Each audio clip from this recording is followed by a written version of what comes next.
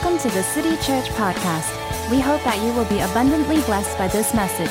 If you would like to find out more about the city, please log on to our website, www.thecity.sg.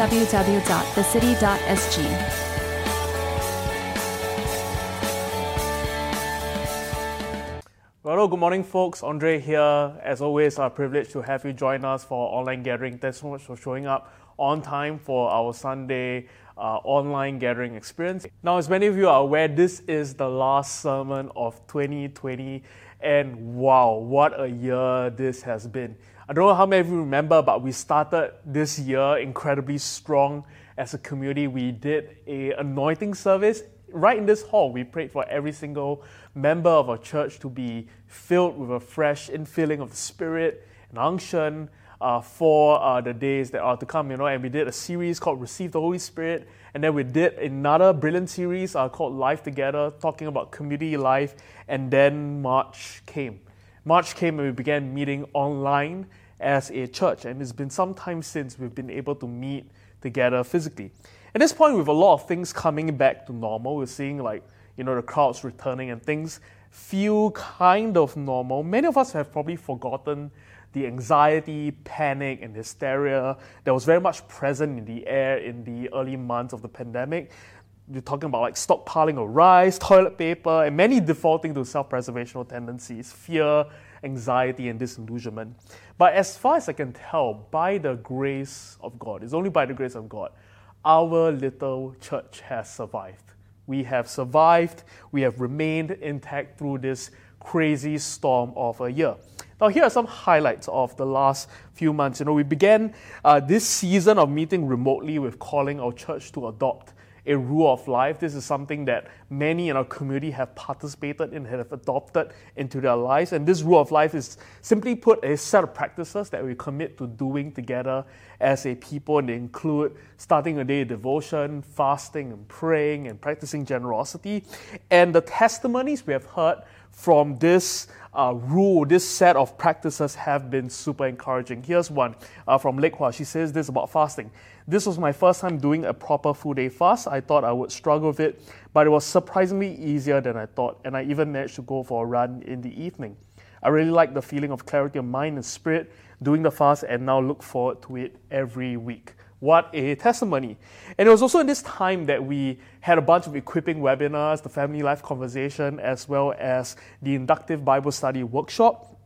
We also did weekly prayer rooms. Those over Zoom, those were really encouraging to just see people show up to pray in the seat on behalf of our church, but also our world. And we also had community events like the recent trivia night.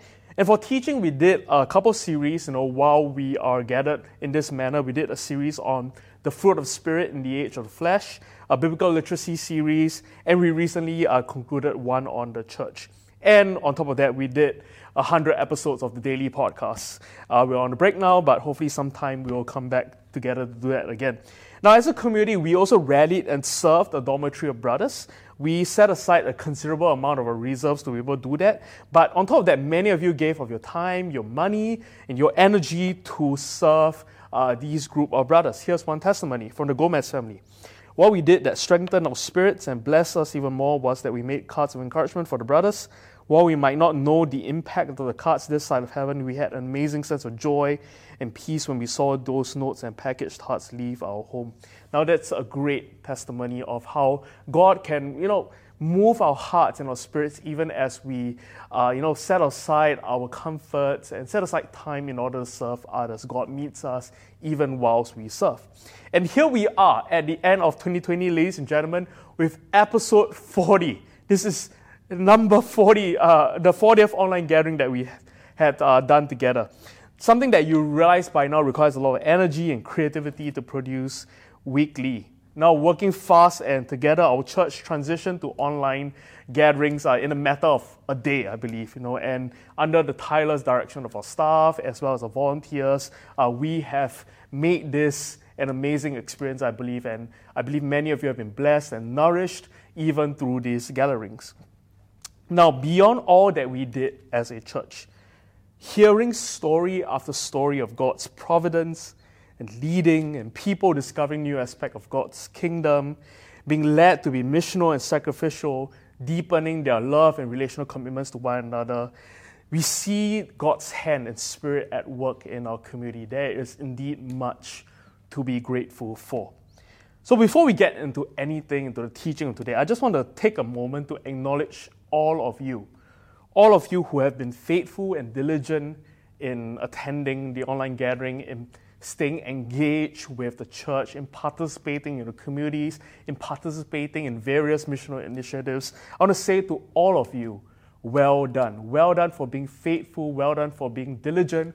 Well done for attending the online gathering. Well done for resisting the pull and allure of Sunday brunch. Well done. And let us also, most of all, take a moment to thank God for this year. And some of you might find it hard to do so with the challenges that you are currently facing. But if we were to consider deeply enough, in spite of all that we face, you would be able to see God's hand, mercy, grace, and kindness, even in the midst of the challenges that we face. So let us take a moment as a community, as the city, to thank God for this year. In spite of all that we face, in spite of all that we see in our world, we can see God's faithfulness, mercy, and grace and hand upon our church and upon our lives. So let's take a moment, let's thank God, let's praise God, let's give a few hallelujahs, let's shout all across the island, for He is indeed Emmanuel, God with us. He never leaves us nor forsakes us. He is with us in every season. So let's praise God and thank Him for this year. Thank you, God, for your faithfulness. Now, with regards to the pulpit, this year has been a year of pastoral instruction. Most of our teachings have been in that vein of giving our community, our people, instruction, pastoral instruction, biblical perspectives on how do we live well in these complex times. And I do believe that that's one of the primary functions of the pulpit. Yes, it is to exegete and exposit Scripture, but it's also to identify aspects of our culture, of our moment that are out of sync with God's way, look to His Word, glean from His truth, and endeavor to live in a different way. And isn't 2020, this year, a year where our world has been shaken, but not just that, it has revealed and shaken much in our soul and in our lives. Early in this year, if you remember, there was a lot of hoarding going around. People were hoarding rice, hoarding toilet paper, and all that stuff. And I can be honest for a sec, very well resisted much of that impulse. You know, when people were hoarding toilet paper, I'm like, all good. I have a bidet at home, and so it's all good. People were hoarding rice. I'm like, oh, it's okay. I don't need rice. I have potatoes. I have noodles. I'm good. But when people started hoarding canned food, particularly luncheon meat, that got me out of my seat. And let's be honest here, my instinct was to run to the supermarket and begin to hoard cans of luncheon meat because it's my favorite. Now, I don't know how many of you have noticed some of these instinctual moments where your instincts seem to gravitate to a way, a path that is outside, that is contrary to the way of Jesus. And often these moments where our instincts come out and are displayed, these are the best revealer of what is actually in our hearts. And the blunt truth is this. For many of us, we hope and we desire for 2021 to be a better year. And in many ways, I shudder to think how worse of a year 2021 can be compared to 2020. But many of us have great hope for 2021 being a better, greater year. But hear me in saying this, 2021 would be a no better year if we were to fall into the same temptations and traps that we did in this year. In this crucible moment of a year that we've lived in, we ought to ask, how have we fared in our discipleship to Jesus? How have we fared as the people of God on the earth? How have we fared as God's people living in these complex times? Did we give in or did we stand firm? Did we conform or were we transformed? Did we capture this moment or did we let it slip? And so I thought as we close out this year and anticipate 2021, and perhaps some of you make certain resolutions and resolve a certain way for the new year, it will do us good to reflect, examine, and consider how we have done this year, to repent if we need to and ask for God's grace to meet us again even as we face the new year. And so I have for you today just an exaltation, and I'd like to take us into a moment of reflection, repentance, and response to God.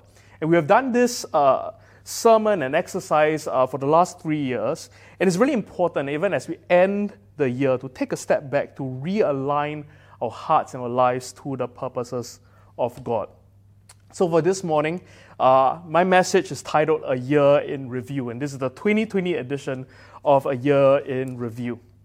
Let us pray as we begin. Father, we pray, even as we lean into your words this morning, even as we look to contemplate and reflect and examine how we've conducted our lives this year. God, we pray for just your Spirit to lead this time. Lead us into all truth, O God.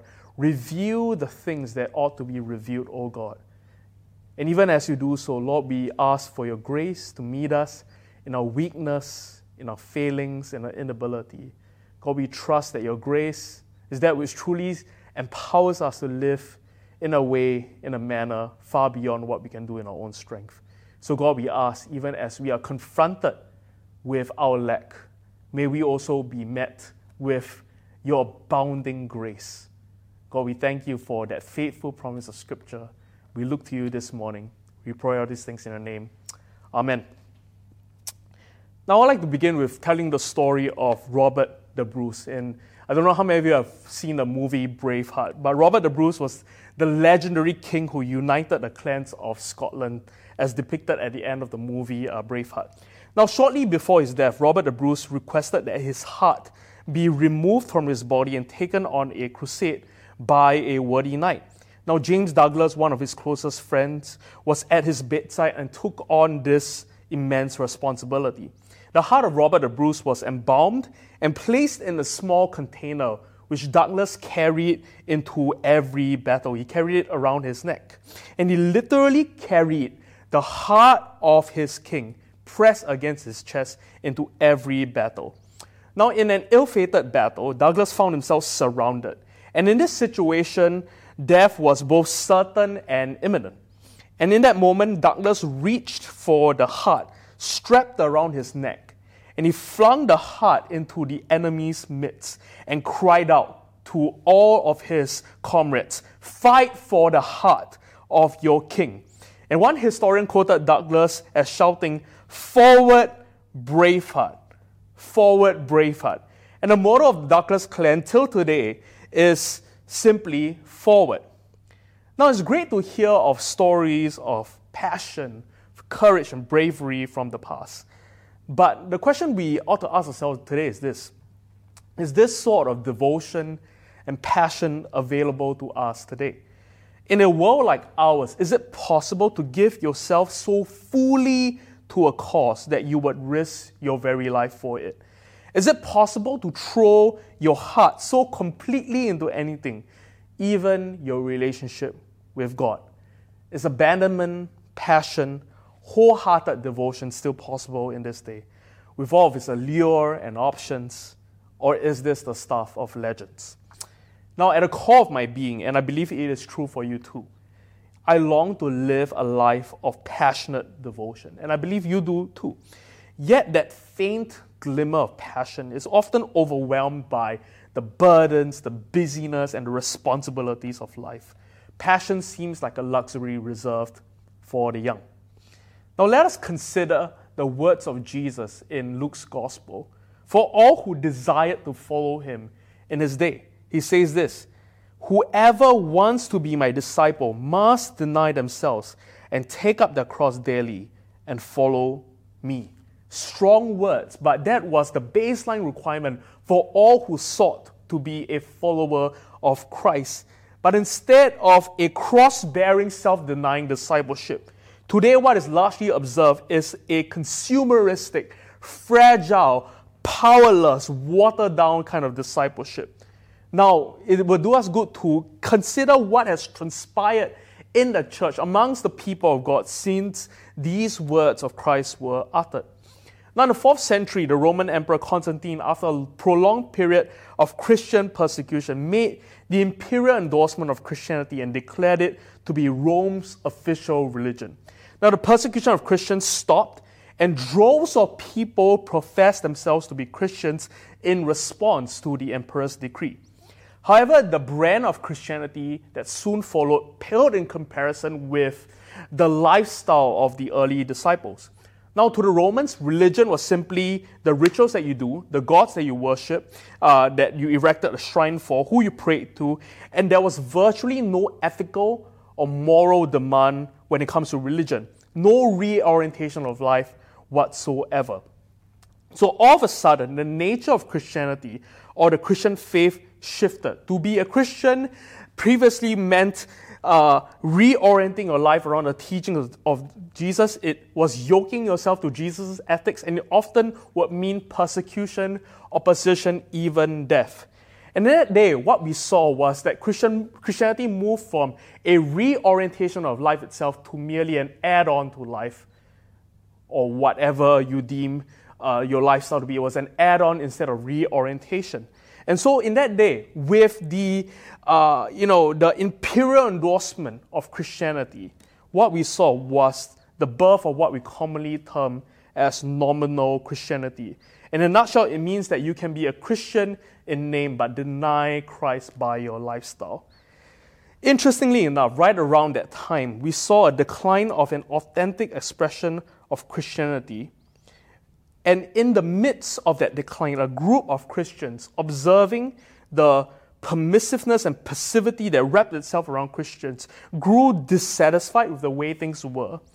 And they withdrew into the desert. They moved to the desert, adopted a way of simplicity. They withdrew, reevaluated, prayed, and realigned. And while they were in the deserts, they devoted themselves to each other, to God. And out of that community came some of the richest writings that have so nourished the body of Christ for the last 1,000 of years. And these people would be known as the Desert Fathers, or more commonly referred to as the founders of the monastic movement. Franz Kafka says this about the fathers of the church, the Desert Fathers. The fathers of the church were not afraid to go out into the desert because they had a richness in their hearts. But we, with richness all around us, are afraid because the desert is in our hearts. Now, the point of the couple of stories I've told you is not for you to go retreat to a cave somewhere, read the Bible, and wait for Jesus to return. The Bible is pretty clear in its language. We are to be in the world, but not of it. We are to stay planted in society, to influence, to live in a compelling alternative way such that God may be glorified through our lives. We are to be a distinctive people.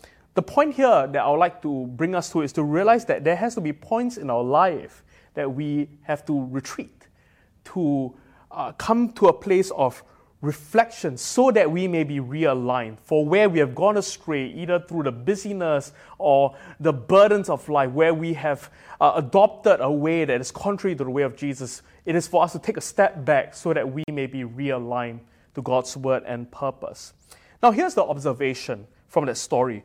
When the Christian faith, as God intended it to be, veered off its course, God raised up a people to defy what was normal and pave the way for a true, authentic Christianity. And I think precisely we are in such a climate in this day, where Christianity, or what it means to be Christian, carries with it a broad range of perception, definitions, and commitment levels. In a first world city like ours, we are in danger of embracing a kind of Christianity that is subpar, nominal, compromising. And we delude ourselves into thinking that that is Christ's vision for our lives. And that's Christ's vision for what it means to live life in all its fullness. We're in danger, people, of living a passionless, apathetic, self-centered life. Richard Foster says this: superficiality is the curse of our age. The doctrine of instant satisfaction is a primary spiritual problem. The desperate need today is not for a greater number of intelligent people or gifted people, but for deep people. So the question is this: are we content with a superficial, apathetic, half-in discipleship, or do we desire to throw our whole lives, our whole heart into the pursuit of God? Because the call of Jesus is not just about morality or doctrine or religious performance or even outreach. It is about living well. It's about learning to live in this world with such a way that produces the fruit of a spirit in our lives. and the fruit of the kingdom as a preview for the life that is to come. That is what it means to be a disciple for Jesus in our world. It was true then, some 2,000 years ago, and it is as true today. Now let's read a passage of scripture together. Matthew chapter 5, starting from verse 13, it says this. You are the salt of the earth. This is the words of Jesus to his disciples. But if the salt loses its saltiness, how can it be made salty again?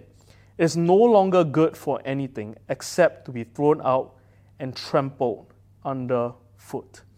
Now, we would know that Jesus closes this famous set of teachings known as the Beatitudes with these lines. It's commonly referred to as the salt and light paragraph, right? Now, the Beatitudes were Jesus' teachings and sayings of what are the characteristic traits, unique identity of those who have been formed by the kingdom.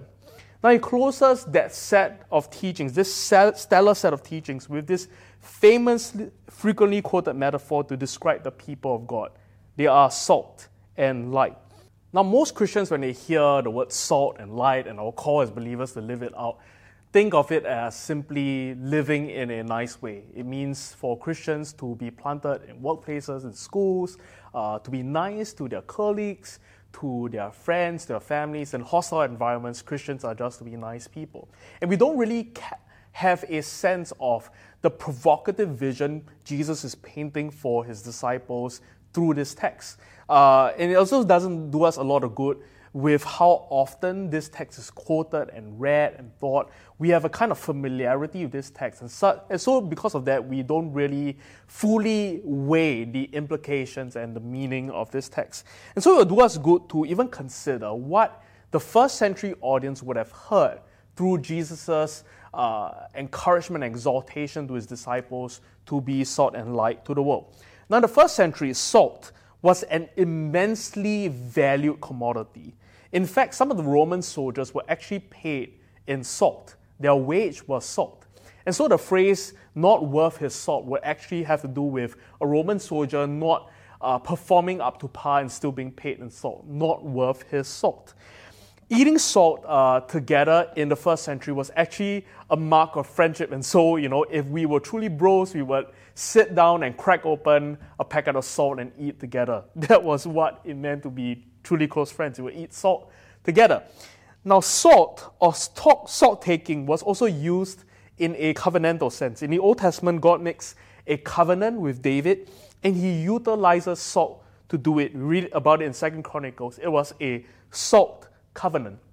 And also we observe in the Old Testament, many offerings had to have salt sprinkled on it in order for it to be acceptable to God. And so in this sense, right, to the first century audience, salt functioned in some sense as an extension of endorsement, meaning, value, but it's also a kind of covenant and commitment. And so when we hear of Jesus calling us, his disciples, the salt of the earth, it isn't niceness as we may suppose it to be.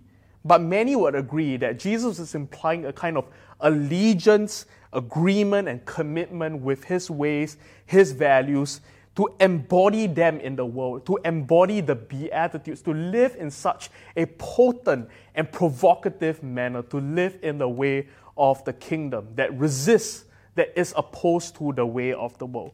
To be salt meant to be marked of God for his purposes. It's radical allegiance to God in a culture of compromise. Now let's zone in on that line from that text. But if the salt loses its saltiness, how can it be made salty again? Notice here, Jesus isn't after volume, he's after potency. The salt must hold its flavor. So it is to say that it isn't about how many people claim a faith. It is about how many people hold on to values and convictions in a salt-like manner. And so for us, it will mean that it isn't about how large a church is, how large this community is. It's about how potent its people are. Now, losing the saltiness of salt is really difficult. Sodium chloride is a really stable compound. If you leave salt in a jar, in a glass, chances are it will remain salty for a really, really long time. So it's really hard for salt to lose its saltiness. Now, it does us good to understand a bit of the historical backdrop to this text. In Jesus' day, people in Palestine took their salt mainly from two sources. The rich could have their salt from the Mediterranean Sea, while others would take their salt from the Dead Sea. And salt taken from the Dead Sea could sometimes be contaminated by other minerals that look like salt but isn't really salt. And so contaminated salt would have the appearance of salt but wouldn't have the flavors, the distinctiveness of what salt is to be. Now, the warning Jesus gives us here is very significant. It's this: beware of being contaminated. Contaminated salt does not hold its flavor, does not have flavor. Beware of being contaminated. Do not lose your distinctiveness. Do not lose your flavor. And in many ways, it's the uncompromised distinctiveness, uniqueness of salt that gives it its flavor and its usefulness. Salt without flavor is useless. We are as useful to God as we are distinct from the world. Let me say that again. We are as useful to God as we are distinct from the world. Another line from the text, it says this: it is no longer good for anything except to be thrown out and trampled underfoot. Now, what a line. Thrown out. That is a scary thought, to be thrown out, to be discarded. It is even scary to consider that there are 5 other places in Matthew's gospel where Jesus speaks about people being thrown out, and all of which are in reference to people who appear to be believers. I don't think the issue to dive into here is Calvinism or Arminianism or whether you can lose your salvation, all that kind of stuff. I believe the words of Jesus are simply this: it's either you are salt, distinct, potent, provocative, or you are useless and will be thrown out. It's a pretty clear statement, weighty, heavy statement. It's clear as day. And I'll be remiss to mince the words of Jesus or water it down. Bonhoeffer said this in response to this text. He says this: the disciples then must not only think of heaven, they have an earthly task as well. Now they are bound exclusively to Jesus. They are told to look at the earth, whose salt they are.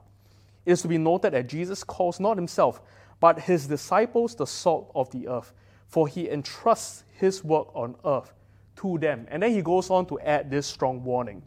The call of Jesus means being the salt of the earth or being destroyed. Be potent, or there will be no place for you. Be potent, or you'll be discarded and thrown out. There is no lukewarm, moderate, nominal kind of Christianity when it comes to the Son of God. Which leads me to ask, are there areas in my life where I'm just trying to get along with culture in order to avoid pain and discomfort? Hear me in saying this: there is no biblical call to be liked or well received in our time. But there is a call to be recognized as different. For the Christian, there isn't a call for us to be well liked and received. But there is a call for us to be recognized as different and distinct, to be potent and provocative, to be salt. I'm sure we've observed that there's something provocative and alluring and inspiring of people who humbly and sincerely hold to their convictions, even in the midst of opposition. Let us read on further in the Gospel of Matthew, in Matthew chapter 16. It says this in God's word: for whoever wants to save their life will lose it, but whoever loses their life for me will find it. What good would it be for someone to gain the whole world, yet forfeit their soul? Or what can anyone give in exchange for their soul? One of the things we observe when we read Scripture is that much of Jesus' teachings doesn't really end with a commandment or a task or an application. It's just a statement about life, about reality, about how the kingdom works. Statements like, it's better to give than to receive, the last shall be first, he who lives by the sword shall die by it, no one can serve two masters. These are not commandments or ought-tos, they're just statements that Jesus makes about how life works. And here we can see one of the great paradoxes of the kingdom. For whoever wants to save their life will lose it, but whoever loses their life will find it. If you really want to live in Jesus' words, then you would have to first die. Dietrich Bonhoeffer, in his book, Course of Discipleship, says this: when Christ calls a man, he bids him to come and die. Now, this is really strong language. What does it mean to lose your life? For a lot of people, it's a call to literal death. Bonhoeffer would be martyred and killed by the SS in Nazi Germany. Our brothers and sisters who live in persecuted countries till today are facing martyrdom, persecution, certain death. This goes back even further to the first century with Jesus and his disciples. James was beheaded in Jerusalem by Herod. Matthew was killed by the sword in Ethiopia. Mark was dragged by horses through the streets of Alexandria. Luke was hung in Greece. Thomas was speared to death. Peter was crucified upside down. John was dipped alive in boiling oil and then left in the rock in the Mediterranean to die. And I hope that should a need ever arise, that you and I would be willing to suffer the same fate, even death, for our faith in Christ. But thankfully for most of us, in our city, in the context we live in, at least for now, that's not a problem or issue. For most of us, this call to lose our life is not a call to death, but a metaphoric one. I think Jesus clearly has that in mind. It's a call to deny oneself, to self-denial. Jesus' call to come and die is literal death for some, but self-denial for all.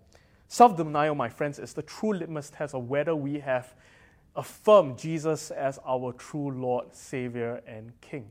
It is to put away our desire for comforts and put aside our preferences and what we believe ought to be the best vision for our lives in favor of God's way, God's vision, and God's words. Now, a story that I quote every year is this story of the Knights Templar.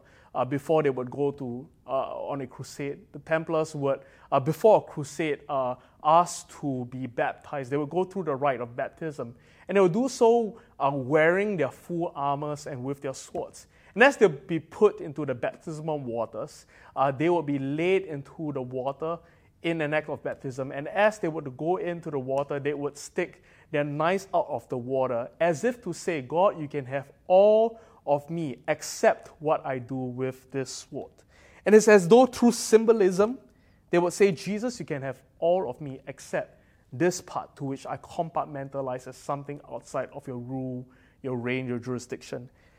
Now, at the center of our discipleship to Jesus is a symbol. It's the cross. And tragically, we have lost the gravity and power of this image in our modern world. What it requires of us is largely ignored in our culture. But it does good to be reminded and to remember this, that the cross is a man humiliated, killed, beaten, shamed. But catch this, he did so. Jesus did so willingly. As we look at this invitation of Jesus to deny yourself, take up your cross and follow me, we have to wrestle with this call to self-denial, to put aside our desire for comfort, for preference, for our own preferences to be lived out in favor of God's will and God's way. The truth is, like all of you, I want the best of both worlds. I call this the Hannah Montana conundrum, right? I want to be really generous and be really rich. I want to be a pastor and yet live like a superstar and wear cool sneakers. I want character but without the suffering. I want humility but I don't want humiliation. I want patience but I don't want to wait. I want to grow in kindness but I don't want people in my life who regularly agitate me. I want to hear God's voice but I don't want to get up early. I want the life of Jesus but I don't want to take up the cross of Jesus. Close off with this quote before we hit into that time of contemplation. Tozer says this: a notable heresy has come into being throughout evangelical circles.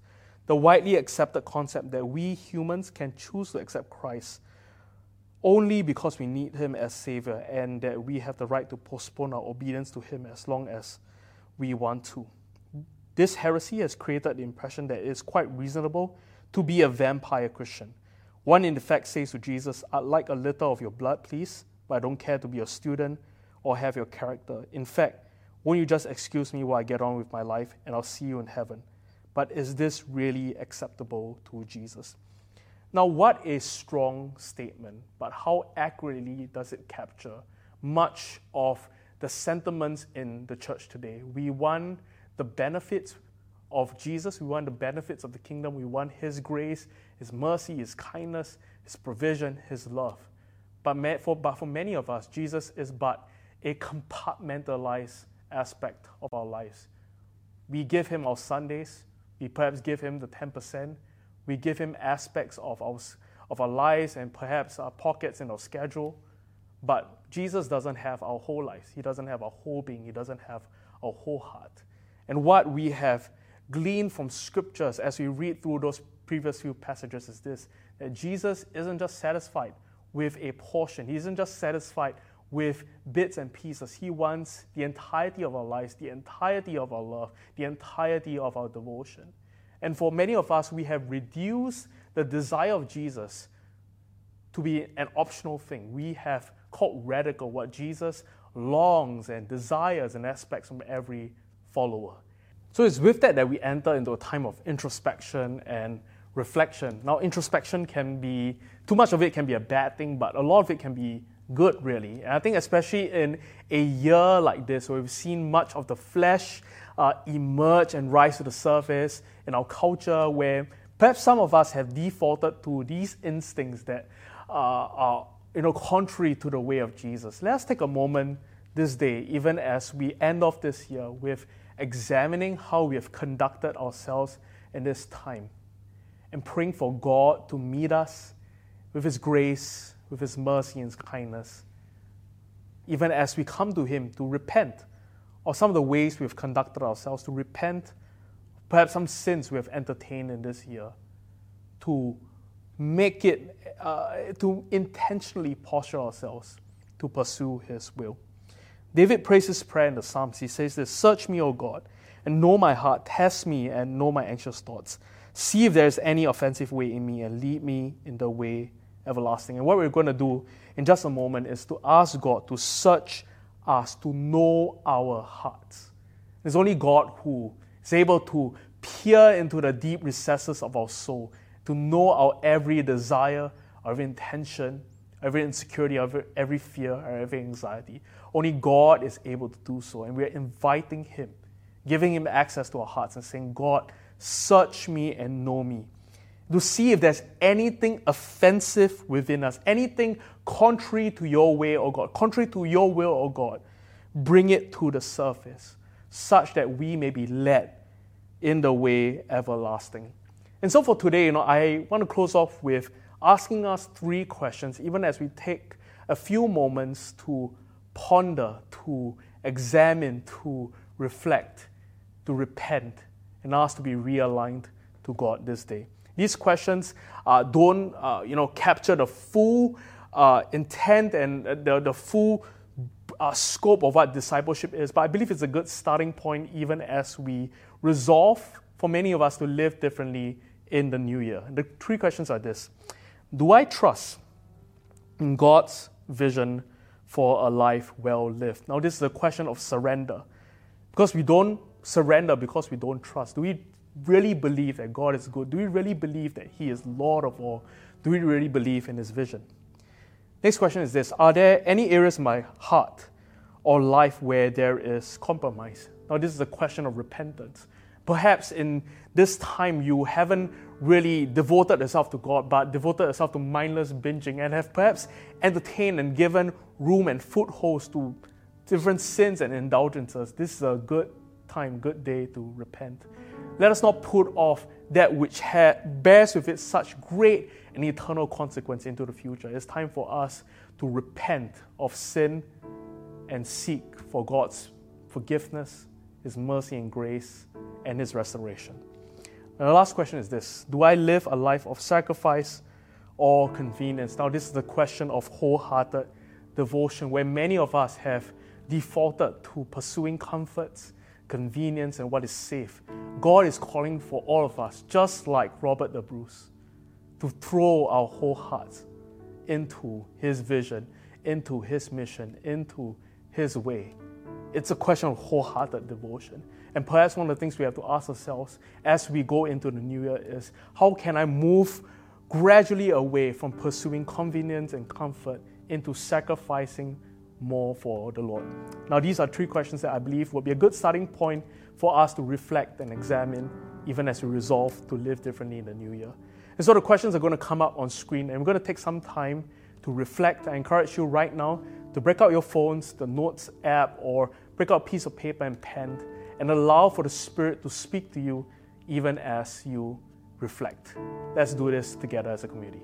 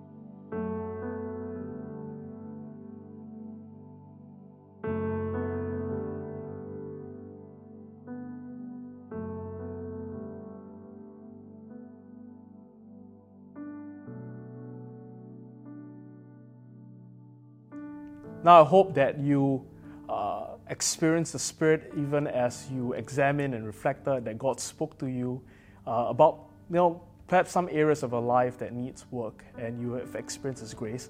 Now, hear me in saying this. I don't want you to feel an unnatural burden that you need to figure and fix all these things on your own. One of the statements we made in that series on the fruit of the Spirit is that it is the fruit of the Spirit. It's not the fruit of self-effort.